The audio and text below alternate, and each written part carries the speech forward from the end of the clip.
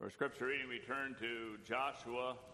We start reading it, the last two verses of Joshua 2, and then read through Joshua 3.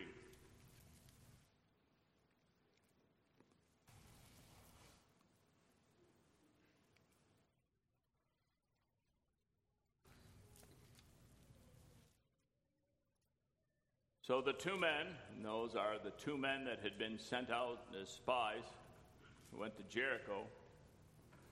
So the two men returned and descended from the mountain, and passed over and came to Joshua the son of Nun, and told him all things that befell them.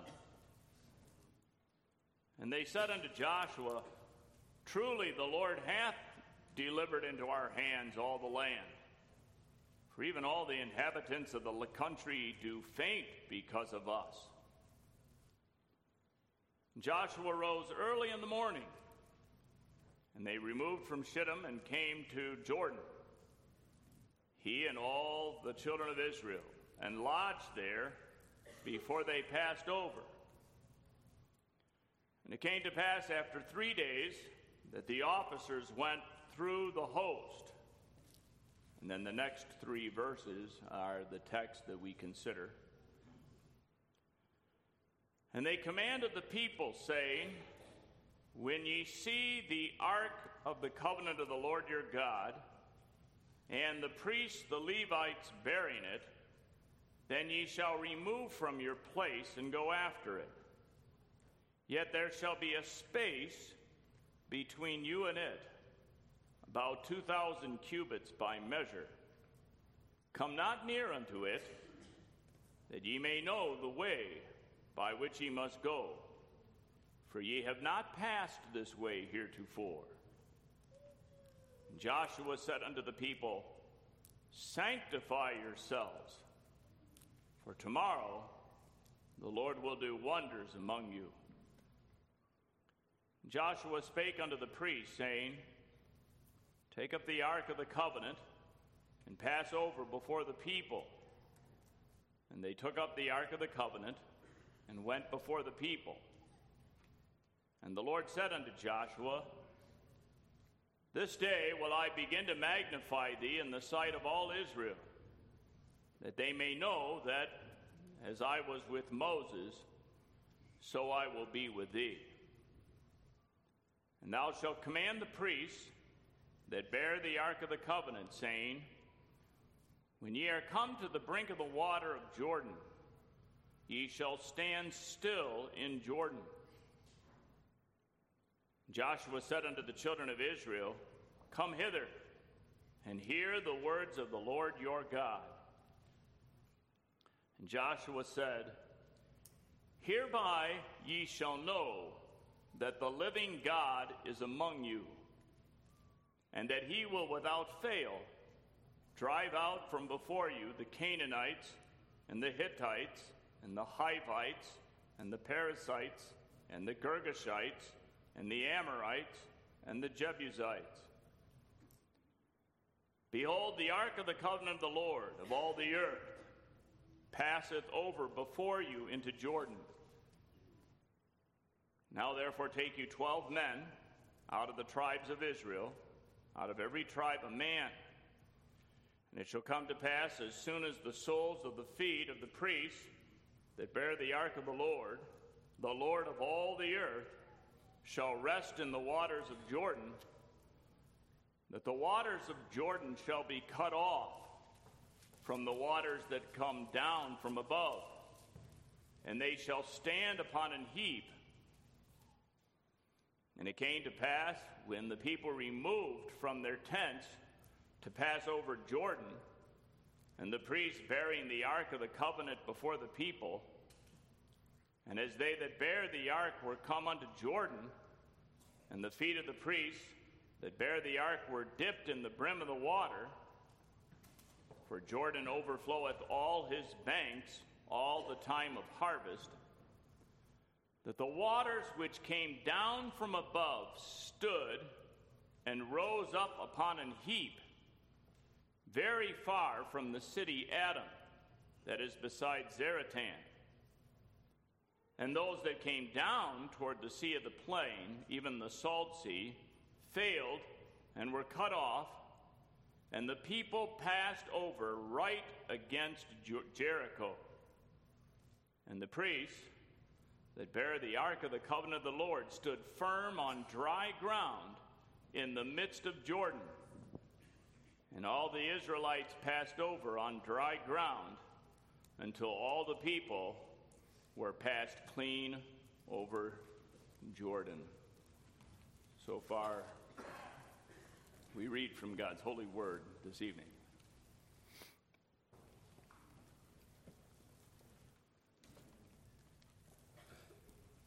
Dearly beloved in our Lord Jesus Christ,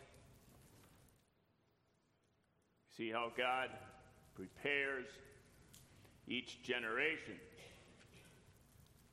He prepares each generation for what is ahead. It had been 40 years since they had gone through the Red Sea. And since that time, many had died in the wilderness. And now the men who would be going forward to fight, and of course the women and children with them, that many of those who were older had seen how many had died in the wilderness, how many had fallen. The judgment that came upon those when Israel did not listen to God. They didn't follow him. They didn't follow the Lord. And now the time has come to go forward into the promised land. Joshua and Caleb, of course, were two of them that were older, that would go through, and that did not die in the wilderness. And Joshua, who had been chosen by God to succeed Moses, to follow Moses, would lead the people. And in this event, they would be very conscious of the fact that God was going before them. To see this, to see the waters stand up on a heap, and the Jordan River now, to be able to go through the Jordan River on dry ground, and to hear the word of God spoken through Joshua. Hereby ye shall know that the living God is among you. Certainly to see this event stressed to them that the living God, the God of the whole earth, is among them, is present with them, and that he's leading them. And he has promised to drive out their foes. He will without fail drive out your foes. One would imagine that the people going forward would have their mind on, there's all these people that dwell in this land. We're going to go into the promised land. Well, it's not empty. There are all these people there. And they're going to come against us. And the people were told, do not fear. The living God, the God of all the earth, is with you, and he will lead you. He will guide you, and he will drive out your enemies. Follow him. And here, this evening, we look at a passage that about what was to take place before that happened, and how God told them that they were to sanctify themselves. Sanctify yourselves, for tomorrow the Lord will do wonders among you. Sanctify yourselves.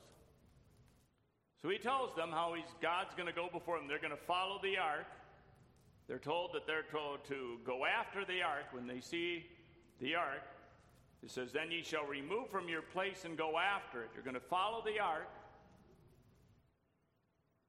And God is going to show you and make very clear to you that the living God is among you, etc. You're going to see wonders. Sanctify yourselves. And when we hear that calling, we're to take that seriously. Sanctify yourselves. Tomorrow you're going to see wonders. God's going to do wondrous work before your eyes. Sanctify yourselves. That the people were to turn away from sin. To fear God. Fear God and depart from evil. Turn away from sin and follow your Lord. And we consider that subject tonight. That as we've had another announcement concerning sin. And as it, on the one hand, we're very saddened to hear about the sin. And when we hear about the sin, we do want to take the time also to stress how important it is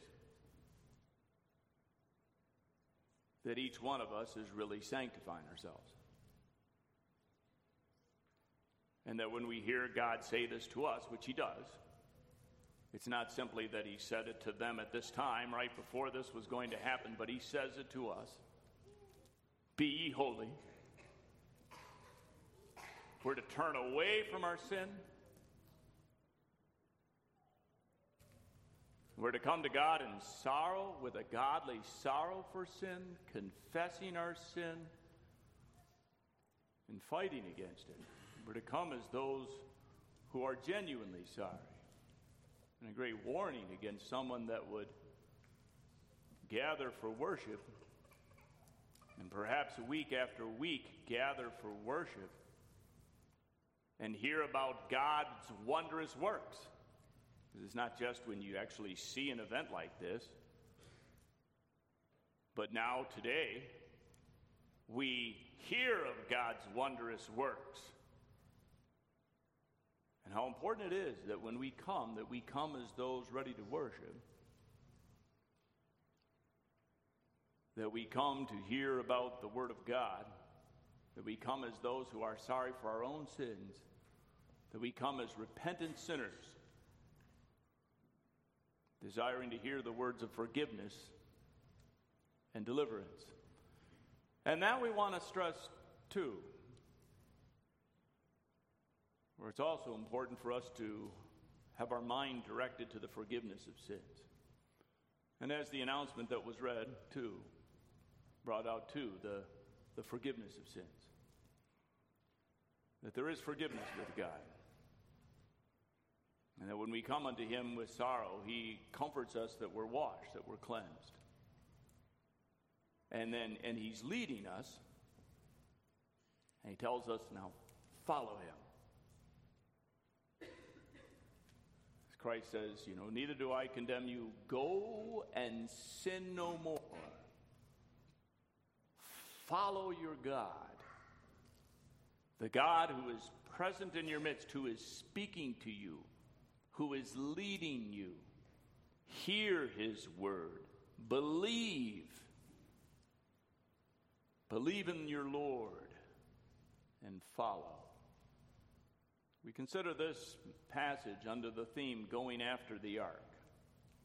We consider, first of all, his presence, the fact that God is present among his people, taking as the idea that is found when Joshua said that, hereby ye shall know that the living God is among you.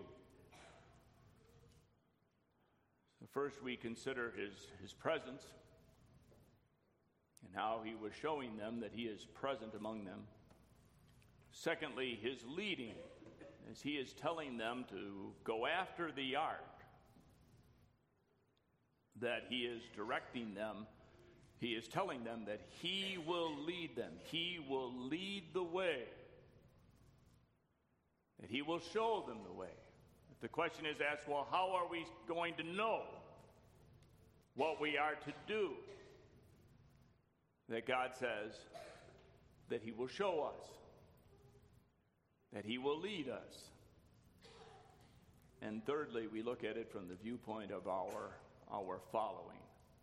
Going after the ark, God's presence, his leading, and our following.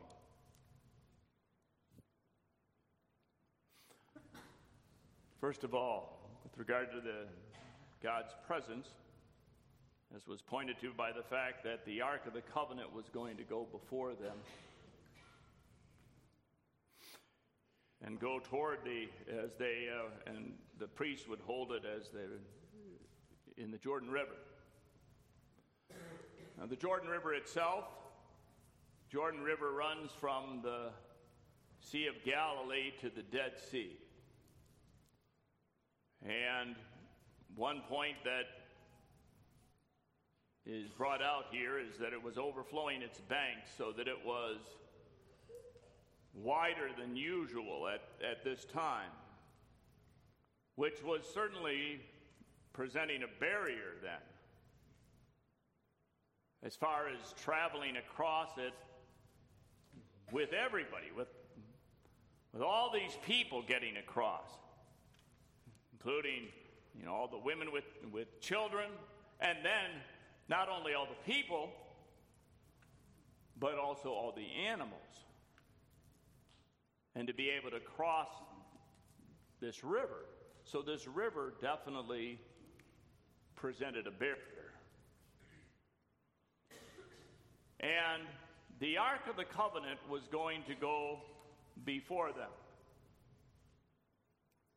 And that ark, the Ark of the Covenant, having the ark going before them, was to symbolize the fact that their God was with them. The Ark of the Covenant, also called the Ark of the Testimony, that was made of acacia wood and was overlaid with gold, and then there were these staves that were to be used to carry it. That when it was moved, it would be covered when they would move, and it would be carried. And the priests were going to carry the ark, and in the ark were the tables of the testimony. And it's sometimes called the ark of the testimony. And so as one saw the ark, they were also to be thinking about what was in it. The Word of God. And of course, as far as the Ten Commandments said, "Cursed is anybody that does not do what God's law says." But there was also over it that mercy seat. That mercy seat was over it with the blood that was sprinkled on it, so that it would testify to the fact that there is forgiveness with God. That God is merciful and he forgives sins. It pointed to the coming sacrifice of Christ. That there would be forgiveness for God's people. He would atone for sin. And that was the place where God spoke to his people. And that directs us to think of God's covenant, communion. Certainly the Ark of the Covenant directed us to remember God's covenant, that he's with us. And he's our God, and we are his people. And God spoke to them with regard to the Ark of the Covenant, God said in Exodus 25, "And there I will meet with thee, and I will commune with thee from above the mercy seat, from between the two cherubims which are upon the ark of the testimony. So that idea of God's communing with his people, God's covenant with his people. That God is in their midst, and though they are sinners, he forgives their sins. The coming mediator would come who would offer the perfect sacrifice. God is with them. And the distance between the people and the ark was to be some 2,000 cubits. Now, if the cubit, thought that the cubit is roughly about 1.5 feet, and if that's accurate, that the idea of a cubit is roughly about 1.5 feet, then you've got around 3,000 feet that there would be between the ark and the people that were to follow it. Now, one of the purposes for that seems to have been that, on the one hand, everybody would see it. You can imagine all these large group of people. If you had this huge group of people, and if the ark was very close in front, but very close to people that, some people that were close to it might see it, but the other people that are quite a bit down, how difficult it would be more difficult to be able to see the ark. And to see that what happened with the water took place when the priests holding the ark, when their feet went into the water, when it went into that riverbed, that then to be able to see that the water stands up on a heap, and as the water below goes down, to be able to see that and to see that that happens when the priests are holding the ark and they get to the river. And it was important that everybody see that. So standing some 3,000 feet, or however many feet it was, to be able to stand at that distance away, so that was a ways up there.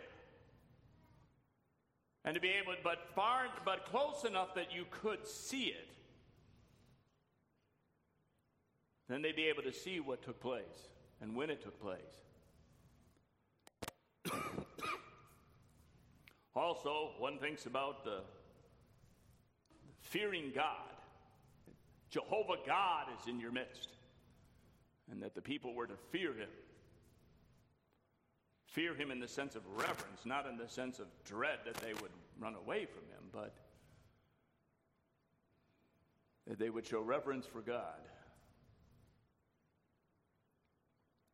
And this event was to show that Jehovah was among them. And certainly anybody that saw this had that impressed upon them. I mean, how could it not be the case that you hear about what's going to happen, and perhaps people, you think of the ones that had grown up after the Exodus, who had heard about the Exodus and how they went through and there was a wall of water on different sides. And now they had lived through the years, that they knew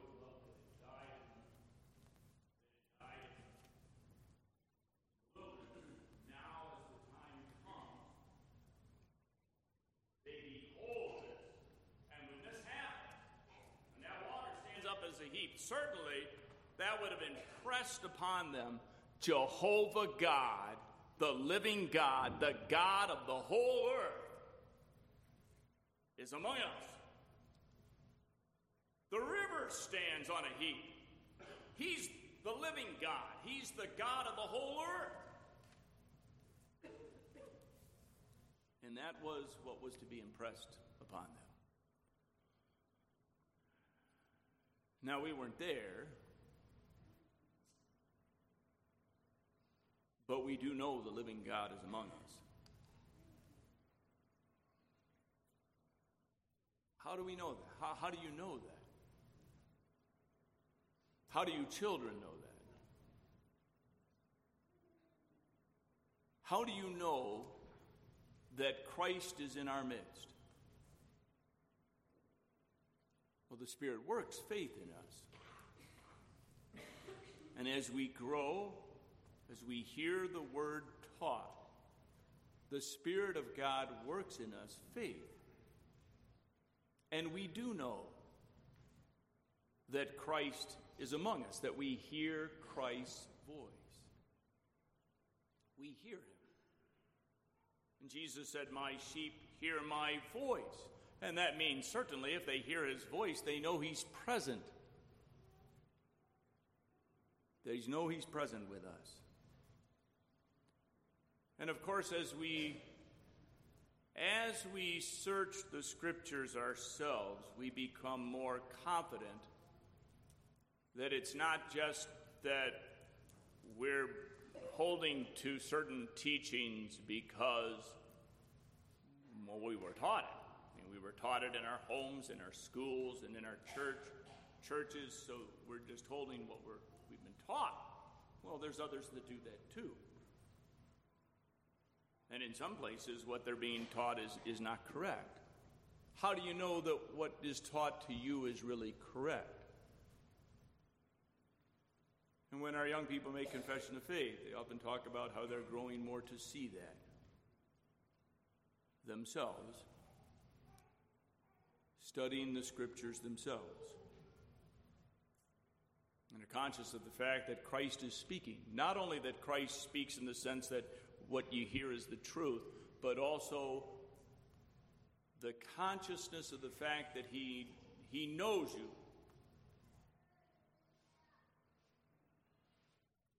Christ says, "My sheep hear my voice, and I know them." And we hear God speaking to us, not only in the public proclamation, but we're conscious of it when we study the Scriptures, when we read it in our home. We hear what God is saying to us, and he guides us into truth. There are many, of course, who deny there is a God, and we live in a time where that is increasing, where so many people deny that there is one, or they say they don't know if there really even is a God. And it's interesting to consider the relationship between that evil, denying that there is a God, and then denying that what one's sex is. Doesn't know if he's a man. Doesn't know if he's a woman. Or if she's a woman. Today we have men that say they're women, and women that say they're men. And all sorts of sexual perversion that take place today that goes with a rejection of God, as Romans 1 brings out.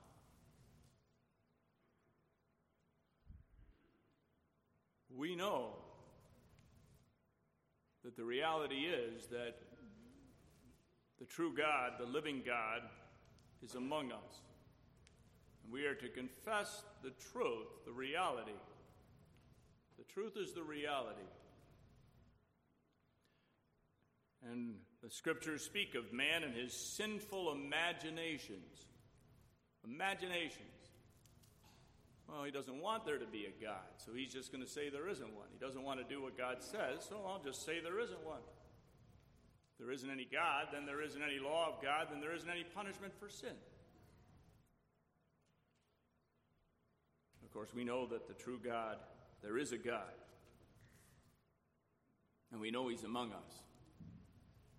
We hear his voice. We know this is his word. His Spirit works in us, and we know that what we have here really is the infallibly inspired Word of God. And we're not only conscious of the fact that he's present with us, but we're also conscious of the fact that he's leading us. He's showing us the way. The ark was to go before the people. And we read in the passage here, after the statement about there being 2,000 cubits and that they weren't to come near it, that it says that ye may know the way by which ye must go, for ye have not passed this way heretofore. God was going to lead them. God was going to show them what to do. God was going to teach them how to fight. And they were going to be engaged in a spiritual battle. It wasn't going to be battling the way the earthly nations would fight one another in carnal warfare. But that they were to go forward believing in their God, looking to God to guide them.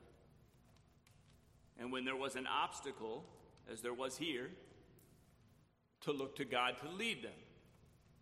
And to be conscious of the fact that God will lead us. So that when you come to an obstacle, you don't panic. What are we going to do? We don't know what to do. And yet, there are times in your life like that, where you really don't know for a while, you don't know what to do.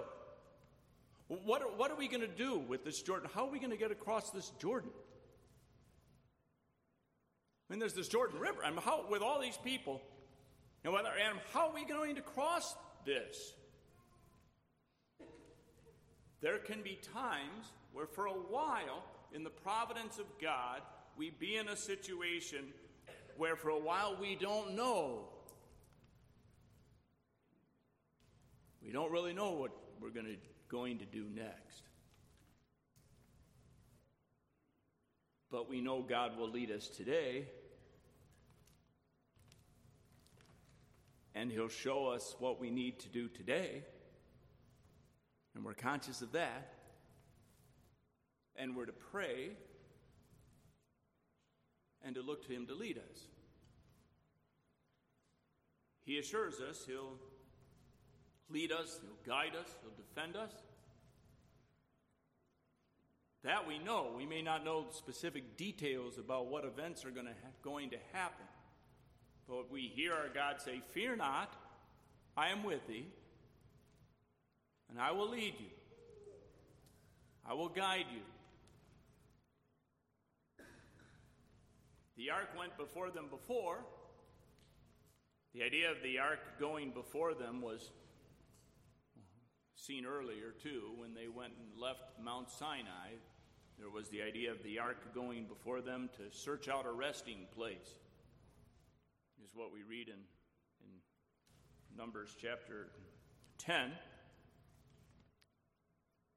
And the ark going before them pointed to the fact, and certainly for them to see that, how they're following and the ark is way in front of them, that they are to be conscious of the fact that God will lead them. And when they see the ark go, they were to go after it. Now, you think of how that would have been, what that would have impressed upon the people. That when he said, "When ye see the ark of the covenant of the Lord your God, and the priests, the Levites, bearing it, then ye shall remove from your place and go after that." So you wait, and when you see that ark moving, when you see that the priests are carrying it and they're moving the ark, they're moving. It's ways up there, but you can see it. The ark is moving, and all the people know it's time to follow as a group. And that idea, too, following as a group. What a sight that must have been, to see all these people following when the ark was moving ahead. conscious of the idea that he leads us as a body. That we're the body of Christ, and Christ leads us together.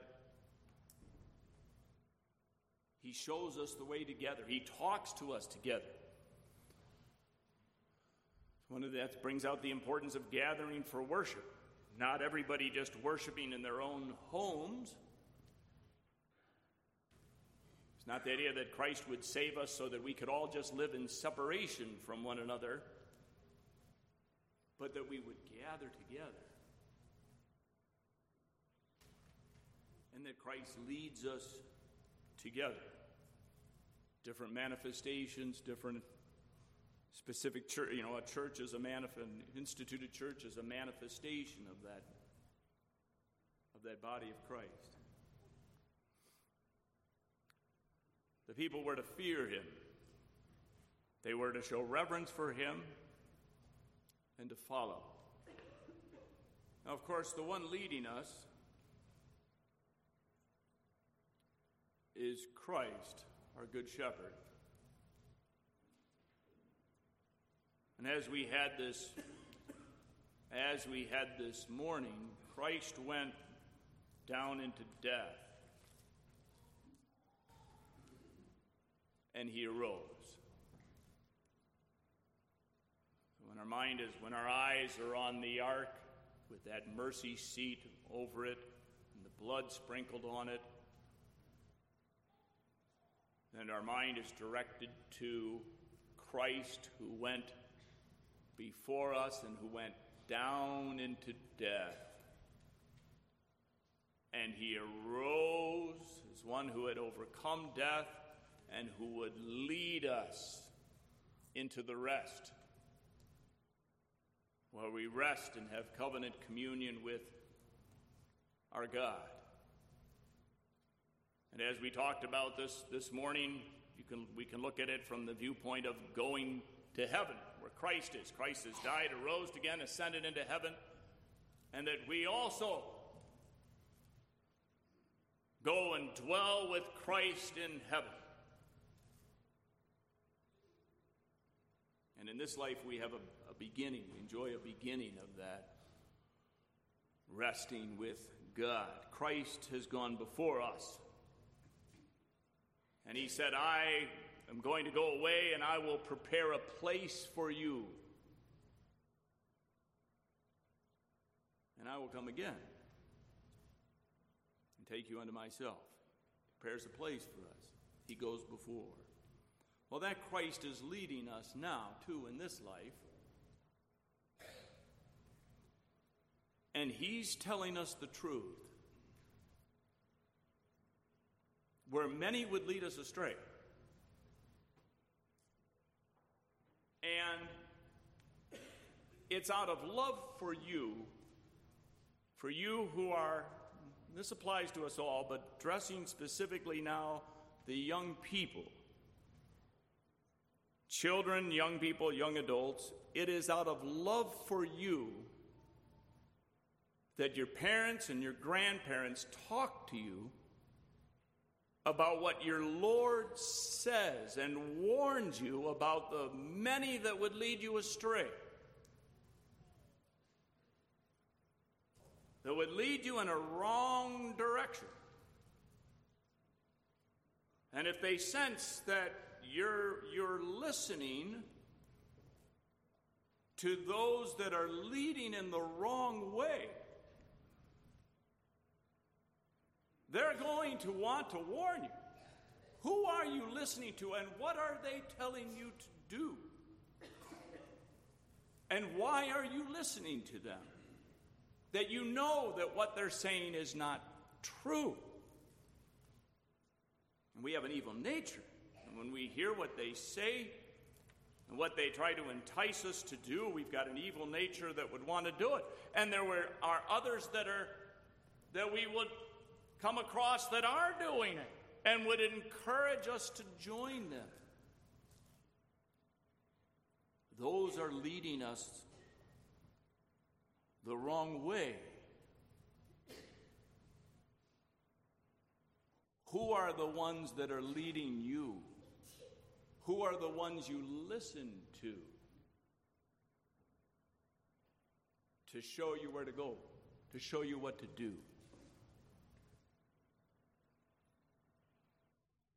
And that's something for us at all ages to examine ourselves about. Who are we listening to? Jesus is the one that tells us the truth. There's not only the false teachers from a church point of view that we must be on guard against, and we very much need to be on guard against. God said there would be strong delusion in the last days and that many would believe a lie. And there's many that teach false doctrines, and there are many churches that will tolerate sinful practices. And even if they occasionally may say something is wrong, they don't discipline anybody for it. But also there's the media and there's the world that people can easily watch, the people of this world that are constantly presenting to us their ideas and trying to get us to follow their lead.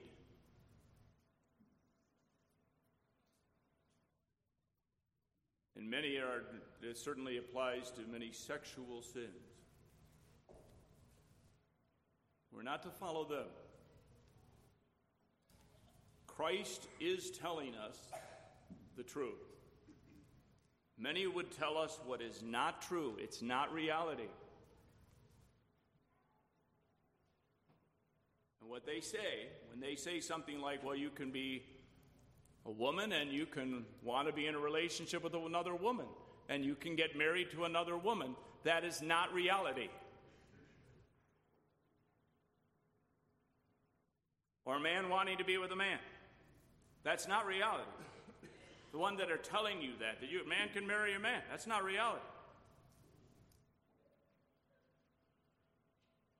Christ tells us the truth. He tells us what reality is. And he's leading us in the right way.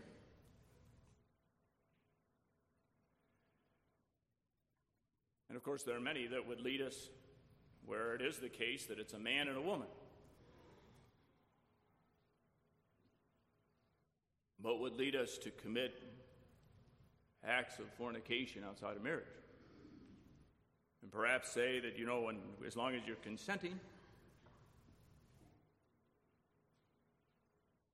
consenting, it's okay. Can't force somebody else, but as long as you're consenting, it's all right. But that's not true. Outside of marriage, it's not true.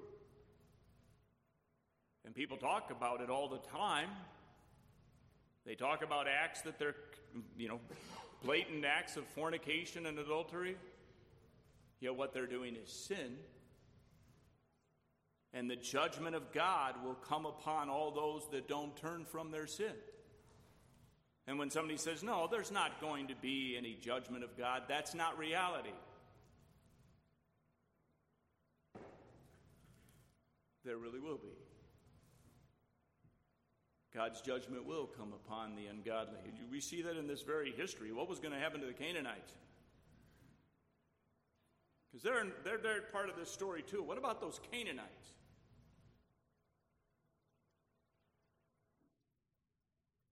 The judgment of God that would come upon the Canaanites and those that would live like the Canaanites. And of course, God would gather his people. As we already saw in chapter 2, that there was somebody like Rahab in their midst that would turn from their sin to God. That God works in his elect people and gathers them from the nations. We're to keep our eye on Christ, on his covenant, and meditate on his word, and to follow him. He's leading us, and were to follow. So we not only hear what he says, but we follow. So that, like in this event, that they would not only see that the priests were holding the ark and it was moving, and they were moving with the ark, but that the people would follow. They wouldn't just stand there. You were told to follow. And you hear that, and you just stand there. You don't. But didn't you hear what God said? He said we're supposed to follow. You think of somebody, if somebody was just standing there. He told us we're supposed to follow the ark. We're not just supposed to stand here and watch it. We're supposed to follow. Well, also when God tells us what we're to do and what we're not to do, we are not to hear that and then not do what he says. Jesus said, "Why do you call me Lord, Lord, and you don't do what I say?"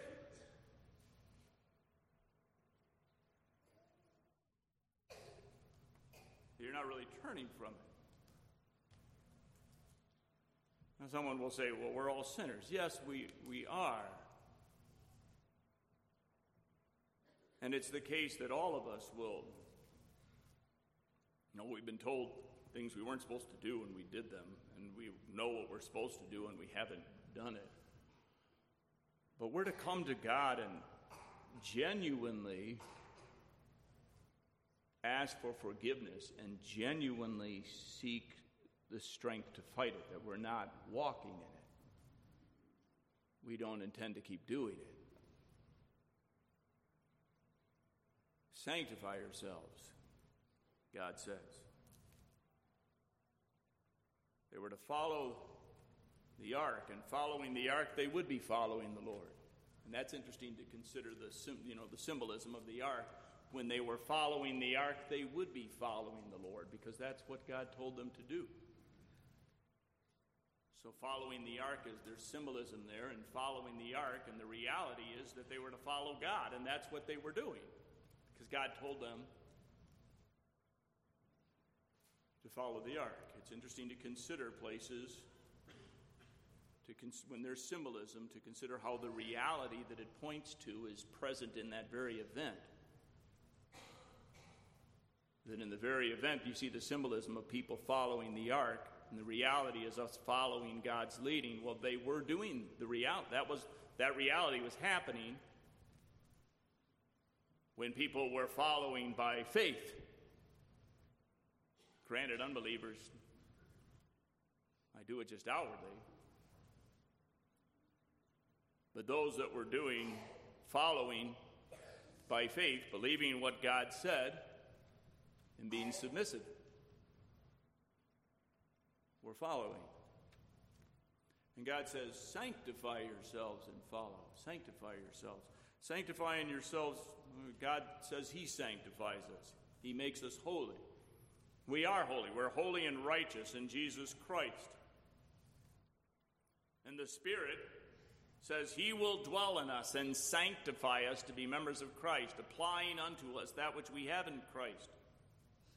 The washing away of our sins and the daily renewing of our lives, as we say, in the baptism form.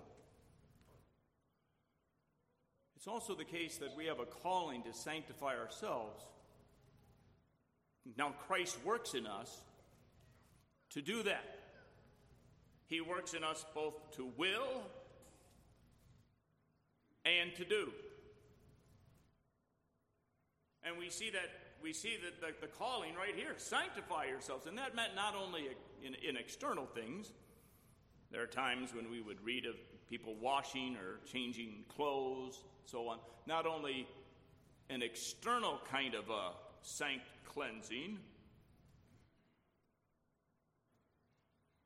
but also the inner turning away from sin to God. We're to flee youthful lusts. 2 Timothy 2 says that. It was just a little farther down than what we read this morning. 2 Timothy 2:22. " Flee also youthful lusts, but follow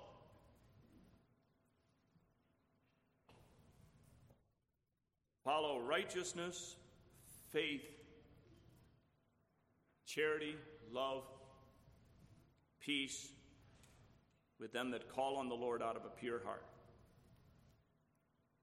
Follow. God says, flee, follow. Sanctify yourselves, follow. We're to come as those that are desiring to hear the wondrous works of God, as they were going to behold God's wondrous work. Christ is God. Christ is merciful.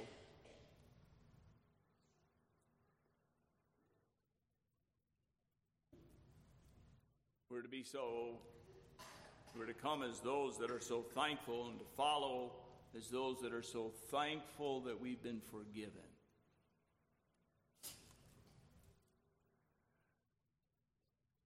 And when we fallen into grievous sin, we can feel so ashamed.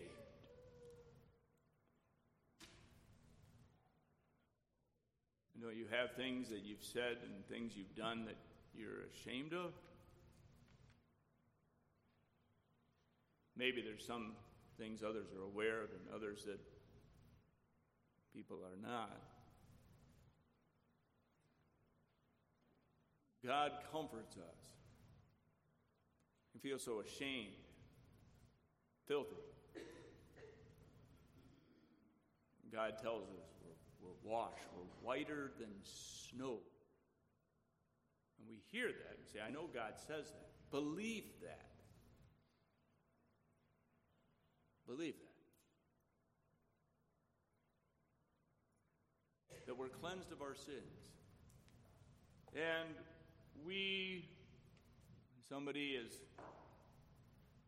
turned from a sin and sorrow, then we like to express to them our love and the comforting truth of forgiveness, and we embrace them as those who are forgiven sinners, as they are, who are together thankful for the mercy God has shown us.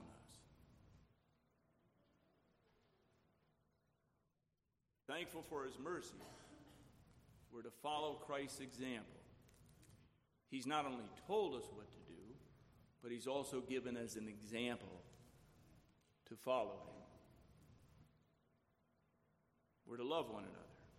And Jesus says, love one another as I have loved you. As I have loved you. And as I have shown you my love, love one another. Look to our God for what we need.